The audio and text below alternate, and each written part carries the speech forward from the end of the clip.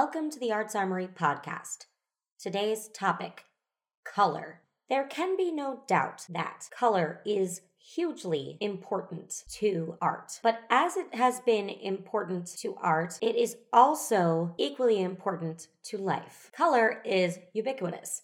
It is all around us. It is a universal language and one we use to communicate with each other across the world. The universality of color, the constants of color, is what makes color so important when looking at, deciphering, understanding, and even creating art. For this reason, some artists choose not to use color, which is a choice of color in itself. The absence of color is just as informative as the presence of it. A quick example of some of the ways we use color, and only color, to communicate with each other. If you've ever driven, or really just been in a car, you've probably stopped at a traffic light. Most traffic lights the world over are comprised of lights of 3 different colors. Those colors are red, yellow, and green. As we know, the red light indicates stop. The yellow light indicates that you should slow down.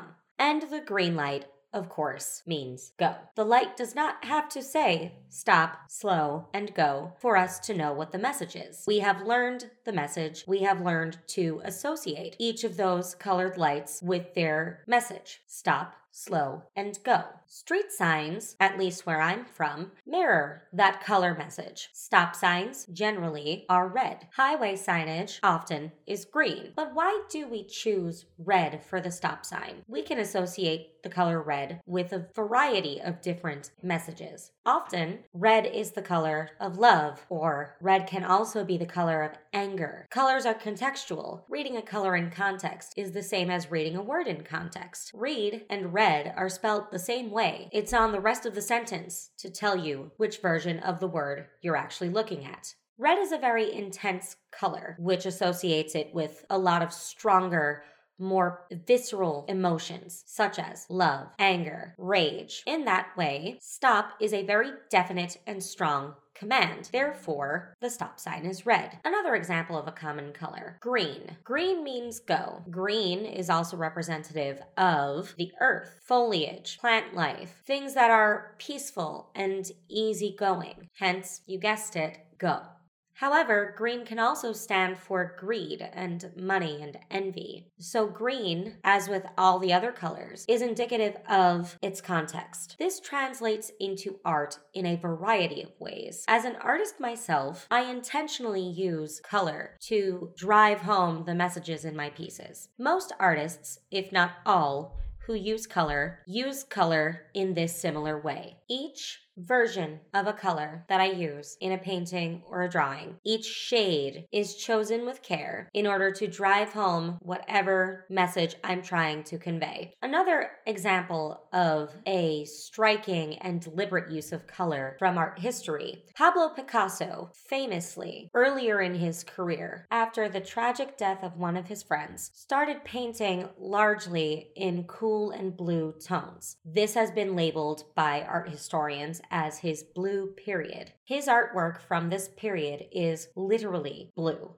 This is often conflated with his grief and his sadness. Blue is, to our modern understanding, associated with sadness, grief, and depression. The figures in these paintings tell enough of a story of sadness and ill fortune. The blue tones and the cool tones of these works drive that message home, which surely Picasso intended. Throughout art history, blue has held other significance. If you were to look at old paintings, not only were most of these paintings religious paintings, not only would you find about 1 million paintings of the Madonna with child, but you would notice something else too.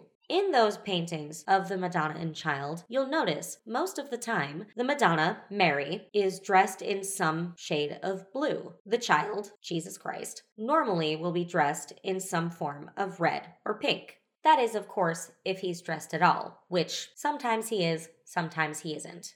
For centuries, this was the case. This is how they were depicted. That color language became so widespread and so ingrained that for most of human history, boys would be dressed in red or pink, girls would be dressed in blue. Somewhere in more recent history, roughly around the 1950s, that changed. Pink became thought of more as an effeminate color, while blue was a stronger, more masculine color. And that change has brought us to today. Color language is just another tool in the artist's arsenal. Learning our color histories, learning our color language, ingraining it in our practice only stands to make our artwork better, to drive home the message that we try to send with our artwork. All colors have their meanings and all shades convey their own messages. Color can be a lifelong, never-ending study, especially with the ever-changing nature of language.